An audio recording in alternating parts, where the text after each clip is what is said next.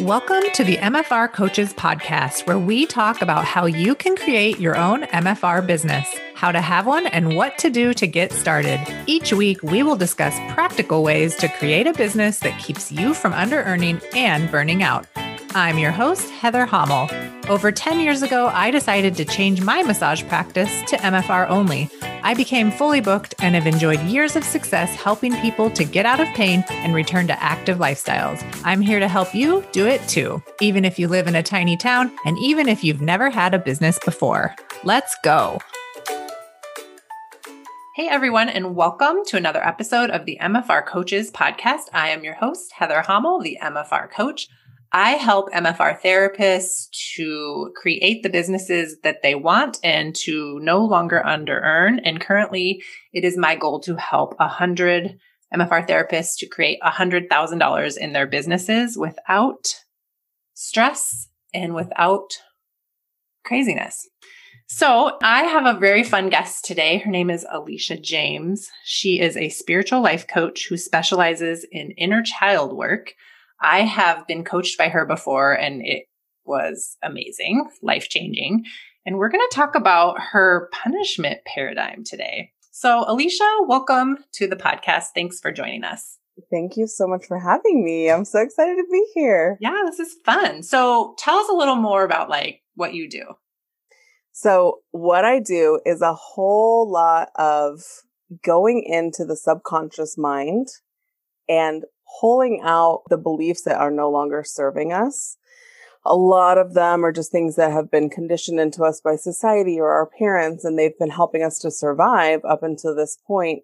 And we're ready to expand. We're ready to go into our next level of being, and we can't take them with us. So it's a matter of letting that go with a lot of gentleness and a lot of compassion and just creating a completely new relationship with yourself. I love it. I think this is going to be very helpful for my audience who are myofascial release therapists. So we're all body workers. We are constantly working with people that are in chronic or unexplained pain. And then we as the therapists have our own lives and our own stories and all the things that have happened to us, childhood trauma, all of the things. Yeah. And we're trying to create these businesses. And I think sometimes, maybe all of the time, some of these past things that haven't been processed are keeping us from getting to where we could go. Yeah. And if other therapists are like you, then my guess is that they're also very intuitive. Yeah. And they're very in tune with, what they're feeling in the body and what they're sensing from the client, and being able to get out of your own way in your mind and not overthink it, but really be able to trust your intuition helps you to serve that client to the best of your ability. Yes, totally. We're always trying to get out of our own way and also have that soft focus where you aren't thinking about you and you're just thinking about the client, you're there with them. So I think that's what makes you probably unforgettable as a practitioner is your ability to lean into your intuition and trust yourself when you're in session. So yes, totally. It's totally different than someone just following a recipe, head to toe, get it done, touch it all, and then we're done. Yeah. I mean, I'm sure that would still be helpful, but it's not going to feel mind blowing. You're not going to walk away being let me give them all my money. Yes. Yes. Yeah. Oh my gosh. Hilarious. Okay. So before we started recording, you started to tell me about a workshop you've done before or a program you've created that's called the punishment paradigm. Yeah. Tell me everything. Okay. Well, basically what I have realized is one of my talents is to be able to zoom way out and notice patterns and how things kind of work together. And last year I was studying resistance and self-sabotage in myself and in my clients. And I was noticing these patterns that kept coming up over and over and over again, where they would be really focused on a goal, and then they would start putting all this pressure on themselves and start beating themselves up if they didn't do things, what they thought was the right way. And I was like, what is this about? So I started exploring it a little bit more. And I realized that basically there's this whole paradigm that we've been conditioned into by society, by our families, by religion. And it has helped society to function in a large way. But basically, it's if you do something wrong or unacceptable to society, then you need to be punished, right? Yeah. And then the fear of punishment is what is going to motivate you to be good, right? Right. Isn't that how we've all been living our lives? Yeah, actually it is. Most Yeah. of us, I would say the majority of us are living inside of this paradigm where we're either going to be met with punishment if we do something wrong, and that's how we train ourselves to do it right, or we're going to use a lot of pressure and force to get ourselves to go into that next level. And what I noticed is that there's this gap at the space between that punishment and then the actual taking action, where there's a lot of space for meeting your inner child and getting out of that. Okay. So the punishment paradigm is basically where we subconsciously motivate ourselves with fear. But the problem is that fear in our bodies creates a lot of resistance. So then we end up in this cycle where we're trying to move forward, but we've got our foot on the brake. Oh. Yeah. So you have like one foot on the gas and one foot on the brake. One foot on the gas and one foot on the brake. And we're wondering why we're not getting anywhere. Yeah. And it's because we're creating fear in our bodies. And the fear is keeping us from taking action and living more authentically. How does that show up? Like, can you give me like an example of something maybe in your own life or like a client or something like that? Oh, 100%. So, I mean, I wrote down the 6 Ps is what I like to call them of the punishment paradigm because I'm obsessed with alliteration. I love it. So the symptoms that I see mostly are people feeling pity. They are projecting negativity onto the future. They are caught up in perfectionism. They're people pleasing. They're procrastinating, and they're escaping through pleasure. Okay. And so for me personally, the one that I am the most guilty of is procrastination. Yeah. And and I realize that it's because I'm trying to put off feeling the emotion that's coming up when I have to do the task. Because usually there's some sort of guilt or shame involved in it. And if I just build up the guilt and build up the guilt and build up the guilt until it's so big, then finally I'll have to take action. So like put myself up against the wall, basically. And you hear people say like, oh, I work better under pressure. And they're probably procrastinators and they just put things off until they absolutely have to deal with it. Yeah, I totally have that. The whole time beating yourself up and feeling like I shouldn't be doing this. Yeah, I think mine masquerades as like, I totally procrastinate and I people please, but it's like, I think I lie to myself that I'm only creative if I am up against that wall. Yeah. But also like I can create if I have a lot of space too. Like that's a new thing for me. Yeah. It doesn't have to be up against the wall. Like, no, exactly. You know, the train doesn't have to be coming. When you're used to it being like that, then that's what you're going to create. Yeah. And I think that procrastination in particular really ties in closely with perfectionism as well, because a lot of these things are created, all of these symptoms, I would say, are created from some sort of trauma, which is just anything that's too much for your nervous system. Yeah. I love that definition. Just anything that is too much. Just anything. Yeah. It doesn't have to be something that other people think is traumatic. Yeah. It's what was traumatic for you. As fascia workers, like fascia is the only system in our body that every other system runs through. And when you have damage to your fascia, it can tighten down at 2,000 pounds per square inch. It also like is the container of our consciousness because it touches everything, right? Yeah. It holds everything. So yeah. So if your nervous system is out of whack, it could be because your fascia is tight, or it could be creating the tightness in the fascia. Yeah, I was going to say it's probably a cycle that they feed into each other. Yeah. So a lot of unexplained pain, you know, whatever, like this is just fascinating to me. I love it. I also love exploring like the connections to fascia. So I'll always bring it to that. But yeah. Okay. No, sorry, I think that's I think that that's really interesting and important to look at too, because we hold all of this in our body. We hold that fear in our body. Yeah. And it can just be triggered, like you smell something or your senses are heightened or whatever. And you're like all of a sudden like back to being 6 years old or whatever, like whatever happened. Exactly. Even Or if it you was think just somebody's words mad that at you you. heard. Yeah. Yeah. Or you think somebody's mad at you, or you think that your client is thinking bad thoughts about you. Yes. Well, I think that's like so typical for MFR therapists too, is like this performance anxiety. Like we're trained in something that not a lot of people are trained in, but actually like thousands and thousands of people are trained in it. So I don't know why we even say that not a lot of people are trained in it. And so it like puts you out on an island alone. And then you're navigating alone, right? And so then you think your clients have this expectation on you that you need to perform at a certain level. And that can just shut you down and make you not perform at even at your highest capability. 100%. I mean, even when I first teach this concept to a lot of people, their first question is, okay, how do I get out of it? Yeah. Like, how do I get rid of this? Like, because I don't want to do any of that stuff. I don't want to pity myself. I don't want to project negativity on the future. I don't want to be people pleasing. You know, I want to be done with this. And the thing is, it's actually not a matter of fixing it or changing it. It's a matter of realizing there's nothing wrong with you to begin with. There's nothing that needs fixing.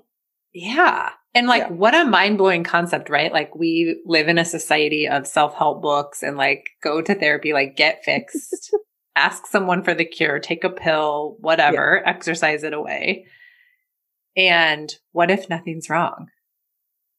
What if it's like just how it's supposed to be? And like, it's our resistance to it that's the problem. Yeah. Fascinating. I love it. Well, and just being aware of most things is enough to help you release it. Yeah. And let it go. Do you find that when people become aware of some of these like tendencies, like the self-pity and the perfectionism, that they then use it against themselves, or like what usually happens? So what I have found mostly is that people use it against themselves before they realize that it's part of the punishment paradigm. Okay. So people look at themselves as like these little sad sacks, or the people pleasers, or procrastinators, or perfectionists, and they identify with these things. They think that this is them. They think that this is part of who they are. They don't realize this is just how you've been trained to be a part of society.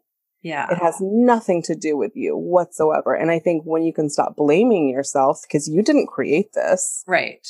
At all. And when you can stop blaming yourself is when you can really see, oh, I don't have to be identified with these things. Yes, this is part of my experience of being human, is going through these different things, but it's not who I am as a person. Yeah. So when some of these thoughts come up that create the feelings of self-pity and all the 6 Ps. Yeah. Do you then, you just allow it to come up and you just notice it and you're aware, and then you're like, and we're not doing that anymore. Or maybe we'll do it for like 10 minutes and now we're not doing it anymore. Or what do you do? Or how do you cope with it? I think everybody's process is a little bit different. This is where I like to bring in the inner child work, because that's where it started. Was when we were kids. We either inherited it, or it was imprinted on us, or we observed it. And so we took all of these beliefs on and kind of subscribed to this paradigm that everybody else is living in. Yeah. And so what I like to do is, we'll take one, for instance, say people pleasing, right?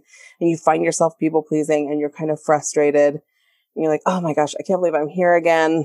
Like, all these other people are basically running my life and I'm not in control anymore, right? And in that moment, you can stop, you become aware that this is not something you created. This is not your fault. And you can actually have that conversation with your inner child, or whatever you want to call it. It's just that innocent part of you that hasn't been programmed. And you talk to that part of you that is kind of feeling scared. And that's probably why you're people pleasing. And you're able to meet yourself where you're at and say, you know what? I noticed that you're people pleasing right now. And like, you really want to make this person happy. And it seems like you're feeling a lot of fear in your body, you know, just really talking to yourself as if you were a sweet child that you are in love with really does a lot for your nervous system as well. Down regulating that fear that rises up inside of us. Yeah. I love that. I love the idea of talking to yourself like you are a sweet child. Like if we always talk to ourselves like that, instead of like the assholes that we talk to ourselves like, what would our lives be like? Like even if you just did it for like 30 seconds a day. It would make such a huge difference. Yeah. It would make such a huge difference. Even if you just listened to yourself for 30 seconds a day. Yeah. I think my biggest voice I have on repeat is my mom's voice telling me that people either like me or they hate me. And it's like this black and white way of thinking about myself that I agreed to. And then for years, like always was like, they hate me, they hate me, they hate me. And really it was like me hating myself. Yeah. Right. In a certain way. And like, I noticed this like in my mind when I'm like backing my car out of the garage. Something about backing my car out of the garage triggers that, everybody just either likes you or hates you. Isn't that amazing? Wow. That is really fascinating. Yeah. So that just came to me right now. About reversing or backing up that creates that thought. Yeah, I don't know. But like, I could like literally like just see myself in my Honda, like with my black seat and my seatbelt on, and I'm like backing up, and like maybe my son's in the front seat with me and I'm like looking at him, and like that's my first thought. Yeah. Yeah. Wow. But a long time ago, I decided that that wasn't true for me. Like that's not my story. Right. But it's still like I can still like just conjure it up whenever I don't want it to be there, right? Yeah. Yeah. And so being able to meet yourself in that moment and say, "Whew, I notice that you're having that thought again." Like, that's kind of a scary thought. Like, are you okay? Yeah. Do you know that I love you? Everybody hates me, or like there's only two options. People either like me or hate me. Yeah. Like that's pretty black and white thinking. And it's just not, there's a lot of gray area. There's so much. There's so much. But that's, again, I feel like that is a signature of trauma as well, is being in the black and white, all or nothing thinking. And we tend to think, oh, there's something wrong with me that I'm thinking like this. Why am I not able to access all of my possibility? But it's really not our fault. Yeah. And that's not to say that it's not now our responsibility as adults, because I'm not a proponent of being like, oh, you're not responsible for any of it. Yeah. No, we're 100% responsible for our experience that we're having. And a lot of these things that we believe, we just picked up on them so that we could survive or so that we could have our needs met as children. Yeah. Well, and I think too, for me, when I was agreeing with that story and that was my identity for a long time, I'm almost 42 now. I spent all year thinking I was 42, but I'm not 42 yet. So anyway. Talk about projecting onto the future. I know. Oh, that's so funny. Well, I was saying like when I used to agree with that story, my life was very much black and white and very miserable. Like I had a lot of ecstasy too, but a lot of misery. It was still 50-50, I guess. But I just felt like my life was very out of control and everything was happening to me, but of course, because whatever, people just don't like me. So, and it's like, actually the opposite is true now that I can see that and I can be with it now instead of fighting against it. Mm-hmm. So like when you're fighting against it, would you say that you're almost agreeing with it when you're resisting it or you're fighting against something that's coming up? Is a part of you just agreeing with it and just accepting that that's how it is versus like allowing it and processing through it? Is that a thing? What do you mean when you're resisting it? So like, I feel like I have like a before life and an afterlife, but it's still my same life, right? Oh yeah. One where I was like believing this certain way, like believing what my mom said, that people either like me or they hate me. And if I like look at all the collateral damage of that, or like just the totality of what my life was like in that sphere, and then what it's like now that I can still hear that message, but I don't identify with it anymore. Yeah. And so therefore my life has like a different feeling to it or a different value to it. Maybe not value, but like just a different, it's not so heavy. Yeah. So sharp. Yeah. It's a different experience. Yeah. Yeah. I experience everything differently. Yeah. That makes a lot of sense. Okay. Because our subconscious beliefs are shaping our experience. They're creating our reality constantly. Mm-hmm. Yeah. I had a session with you a while back and I was like in the river of misery. I was like kind of on the tail end of like recovering from this like a depressive period. Yeah. And we chatted. And then I went out to dinner with my husband afterwards. And I started to notice that like everything in the restaurant was there for like my enjoyment, like for my eyes to be dazzled and, you know, and it was like the weirdest experience for me because usually like I don't notice little details.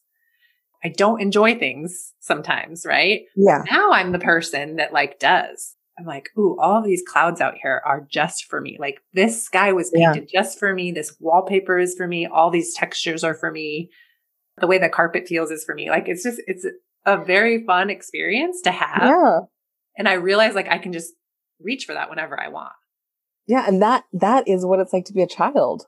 Yeah, right? Like when you're a child, you think that you are the main character. When you're a kid, you are the main character of your life and nobody can tell you any different. Yeah. And it's not until people come in and tell you that being the main character of your life is selfish or that, you know, it makes you a bad person or that it makes you unlovable or something along those lines. It's not until we get those messages that we think, oh, I need to shut that down. I need to shut down that part of me that feels like all of this is happening around me is for me and through me and by me, you know, like kids, like, they are using their imaginations constantly. Yeah. It's so colorful and like just vibrant. Yeah. Yeah. And I think for a big space in my life, I lost the vibrancy of that ability, but I can just do it whenever I want now. Yeah. And being the main character, like when you first said that, I was like, oh gosh, I'm just coming across as like this selfish jackhole, right? Totally. And then I was like, opposite land. Like, no. You're like, wait a minute, maybe that's just the punishment paradigm. Yeah. Maybe I'm just living in it. Yeah. Right. It's like, no, actually like being childlike doesn't mean you're immature. It just means like you're using more of your senses even. Like you're taking in the world in a totally different way. Totally. And I love that you said that too, because you really tapped into the fact that you have access to it all the time. Yeah. Anytime you want it, anytime you need it, we have access to every part of ourselves that we've ever been, any identity that we've ever had.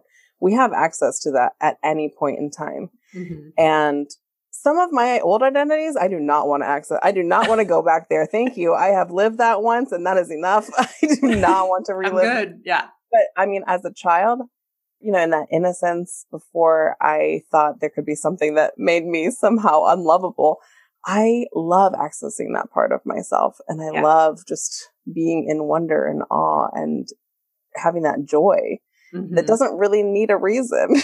Right. Yeah. It just comes from inside of you. Yeah. You didn't have to earn it. Nobody had to give it to you. Like it's just there. Yeah, exactly. Exactly. Yeah. And I also think, you know, when we're working with our clients or your listeners are working with their clients, when they're able to access those states of being and those states of frequency, if you want to call it that, you know, you're transmitting that and you're transferring that to your clients as well.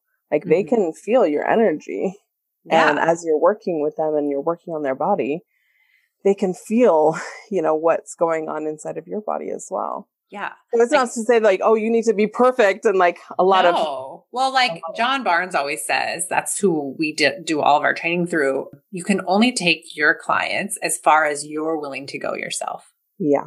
And that really applies to like in your myofascial release journey. But I would think that like adding in inner child work or like all these things where you are really getting in touch with how you think, believe, act, say, do, like all those things, it's only going to make you a better practitioner because you are healing yourself on all levels possible, not just physical. Yeah. Yeah. And it's also interrelated. Yeah. You can't separate it. You really can't. No. Just like we always talk about, like your body is your body. Like just because your shoulder hurts, it doesn't mean it's not from a knee injury or, you know, like you aren't separate, even though you're taught that you are. Like your entire life, you are just pieced out. Yeah. Just piece by piece. I used to say pieced out a lot when I was a teenager. Like, peace out. Anyway. That's not what I was referring to. But anyway, I cracked myself up. Yeah, you can't be pieced out. You are one being with lots of different levels and juiciness. Like Yeah. there's just so much there it's good stuff. No matter what has happened to you even. Totally. Totally. And I love that you brought that up too, because when you think about your body as one whole, and we think about society as a whole, we think about the earth as one whole organism, like every time that you zoom out, you're going to find another layer of wholeness and oneness. And this focus on these like tiny minuscule details that we get wrapped up in, like having to perform and having to do things the right way and needing to be acceptable to others and all of these different things. That's what reinforces this illusion that we are somehow separate from one another. Yeah. And the punishment paradigm is really reinforcing that as well. It's enforcing this idea that we're separate and that you are going to be punished by some authority for just being yourself. Yeah. So what do we get out of the punishment paradigm? Like, why do we do this? Well, it has helped us to survive, I think. And it has really helped us to move forward, for a long time. If you are trying to modify somebody's behavior, then punishment does work. Yeah. You look at dogs, you look at children, you look at anybody who's being trained and their brain is being trained, and you're trying to modify their behavior. If you punish them for something, they will likely stop doing it. But I'm going to put a caveat in that. They will stop doing it in front of you. Yeah. They won't necessarily stop doing it, but they will stop doing it in front of you. So they will hide it because they don't want to be punished. So but if they're not doing it in front of you, then you think, oh, it's not a problem anymore. They're not doing it anymore. Yeah. It's not affecting me. Right. So if punishment doesn't actually work, then what's the opposite of punishing? Like loving, or can you love someone out of doing something that they shouldn't be doing, or do we even get to decide what people should or shouldn't do? Oh, girl, you are bringing up a loaded moral question here. I mean, first of all, I don't think we can control anybody else's behavior. Yeah. But I think a certain level of consciousness as opposed to punishment. Mm-hmm. Like if you're conscious of the consequences, the natural consequences of your actions, then you're going to be more aware of what choices you make. Yeah. If you see that something is hurtful to somebody else, most people are not going to want to do that. Yeah. I think it's coming down back to this assumption that I believe actually that all people are good. Mm-hmm. And that might be very triggering for some people to hear, but I believe that all people at their core are good. Yeah. And really, there's really no good or bad. It's neutral. But if you're able to look at that and see the person as good, and then also help them to act in a way that's going to be in their highest and best, or that's going to be in their best long-term interest, or their long-term best interest, then you can help them to make the best choices for themselves. Because it's really not about us helping other people to control their behavior. It's about them getting in touch with their own intuition about what they want to do, what's going to be the best thing for them long term, and being able to trust themselves. Yeah. Because if you're trusting yourself, honestly, you're going to be making good choices. Yeah. It's kind of like John also talks about the difference between like channel 3 and channel 5. Channel 5 is like your very linear brain, and channel 3 is like that intuitive, you're in the flow, like you're not worrying about anything else. Like it's exactly that. Yeah. It's just a different label for that. 100%. Like you are just trusting yourself. You're not questioning. You're not acting like a computer. Yeah. Just like being a human and like connecting in. Right. And you're just in the flow. I love it. I also think that there's opportunity for learning how to take responsibility for the consequences of our actions and for our actions in general that we don't necessarily get when we're being punished. Yeah. Because being punished is not the same thing as taking responsibility. Right. Because you could be in trouble and never like own what you did or own, totally. Like you can just accept or not even realize what you did. Yeah, yeah. Or just accept your punishment. Yeah. And the whole time you're like plotting how to get back. That never happens to me. Tell me about yourself as a child. Twirling my mustache. Yeah, there would be plenty of times as a child that I would be punished. And I would have no idea what I was being punished for. Yeah. Because it was like a misunderstanding or something, you know? Yeah. Well, I remember too, like I would get really worked up. And so I would go from like 0 to hysterical, very quickly. Yeah. And then I would all of a sudden be in my room with the door shut, not allowed out. And like that would just make me more until you calm down. Yeah. I'm like, I don't know how to calm down. I don't know, Yeah. But yeah. Which is also like created the identity of like being hysterical, right? Like, was I actually hysterical or was I just reacting to whatever stimulus was going on? Was I just having an emotion that was maybe too much for the people around me to handle at that time? So it was more about them than it was about me as a little kid. Yeah. Yeah. Yeah. Like it's the adults' inability to handle it. Come on, adults. Come on. Yeah, I spend a lot of time looking at that as well, looking at what the adults and how they played, what roles they played in our lives and forming our current identities, because so much of the time it's easy to just say, well, this is how my parents did it and this is how they treated these emotions. So then I started treating them the same way. And people, especially people who are in some sort of healing modality, I think the very first reaction is to want to just pass the buck and like pass the blame. Yeah. And then as you go a little bit deeper in your journey, you start realizing, okay, what can I actually look at? Because it's just too much for our brains to be able to handle. Like, well, it's like a hot potato. Like I would love for all of my problems to be like to blame it on my mom or my dad or whatever, right? Oh, I've tried that. Yeah. The thing is like, I think even if you have horrifying parents, like they are doing the best they can. They really are. For what the tools that they have. And so when that does come up for me, like I kind of soothe myself with that thought. Like they're just doing the best they can. Yeah. Because none of this is a surprise. Right. And I think too, like I'm doing the best I can with my 3 kids, but will they need therapy? Of course. Like, right. I mean, I'm their mom. Like, start the therapy fund now. Yes. But I also think that they are being set up for the opportunity to access feelings differently than I was. Like their go-to feelings aren't going to be like shame, rage, right, anxiety, and excitement. Like they just get four emotions. That's all you can have. They get 2 pages worth. Yeah. You get a much varied experience of life. Yeah. And if they decide to have kids, their kids are going to have even more. Right. Also, like, I have no idea, like, actually what their lens is of what their experience is, right? Because they're experiencing it through little kid eyes. Mm-hmm. Yeah. And you probably won't know until they're adults. Right. And because most people are just surviving their childhood, to be honest. Yeah. And there's so many things that are happening that it's too much for their nervous system.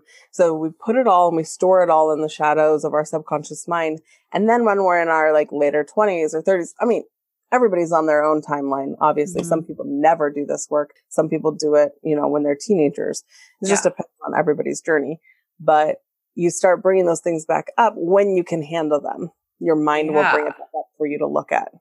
And you'll see it in the patterns of your relationships or your patterns, how you relate to your business or how you relate to your body or whatever the thing is.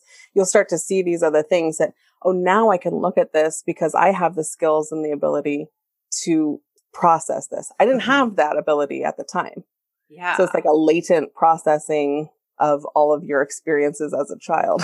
We don't realize how much some of these things impact us.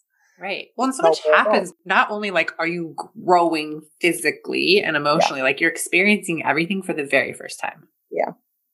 And you're just expected to just know how to do it and just fall in line.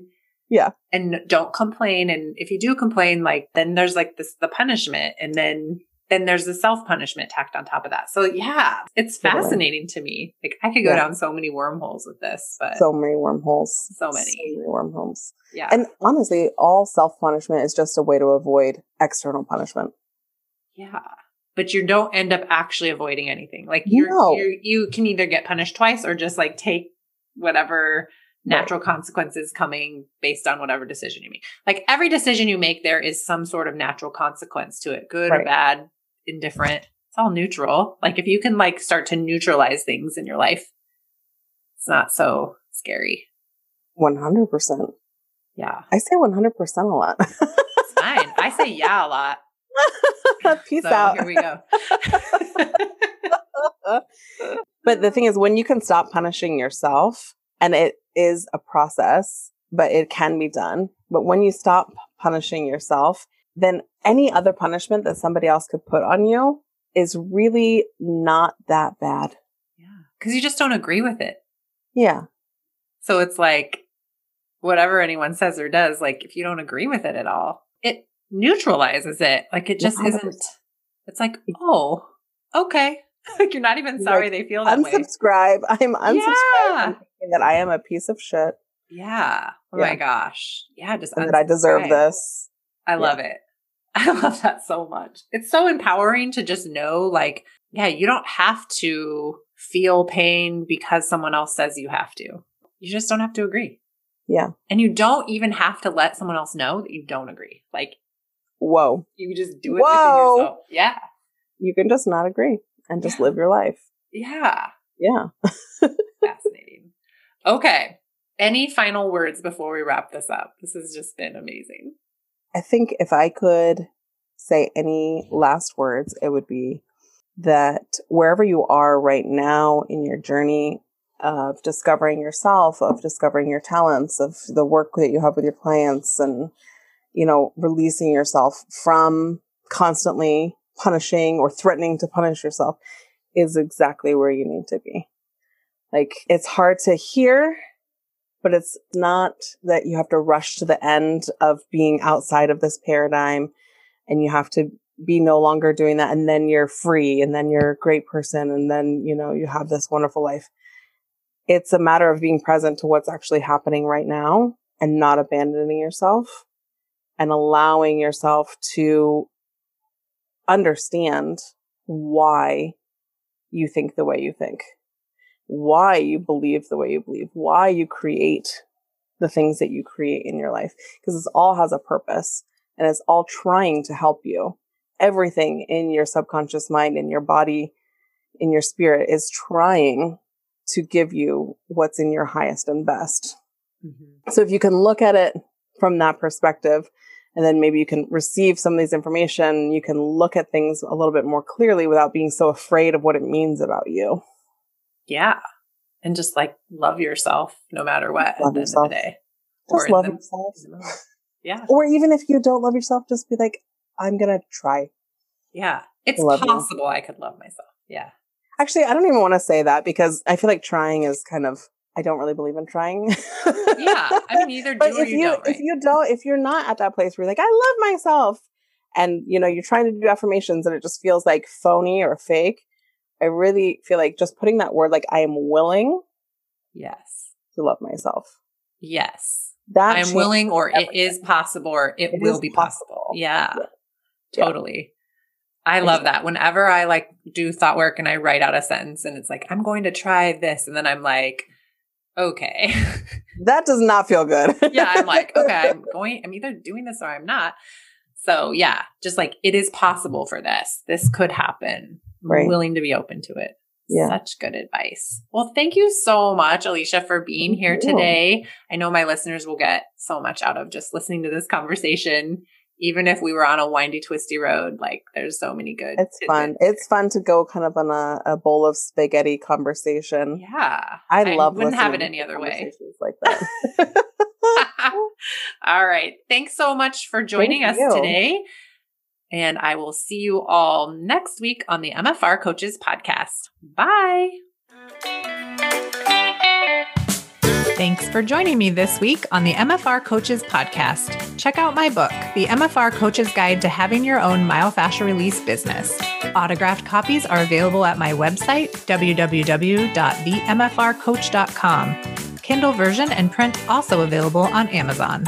Follow me on Facebook and Instagram at The MFR Coach for more info on today's topic. As always, subscribe to the show to catch every new episode and leave us a review so we can continue to bring you fresh content. See you next week.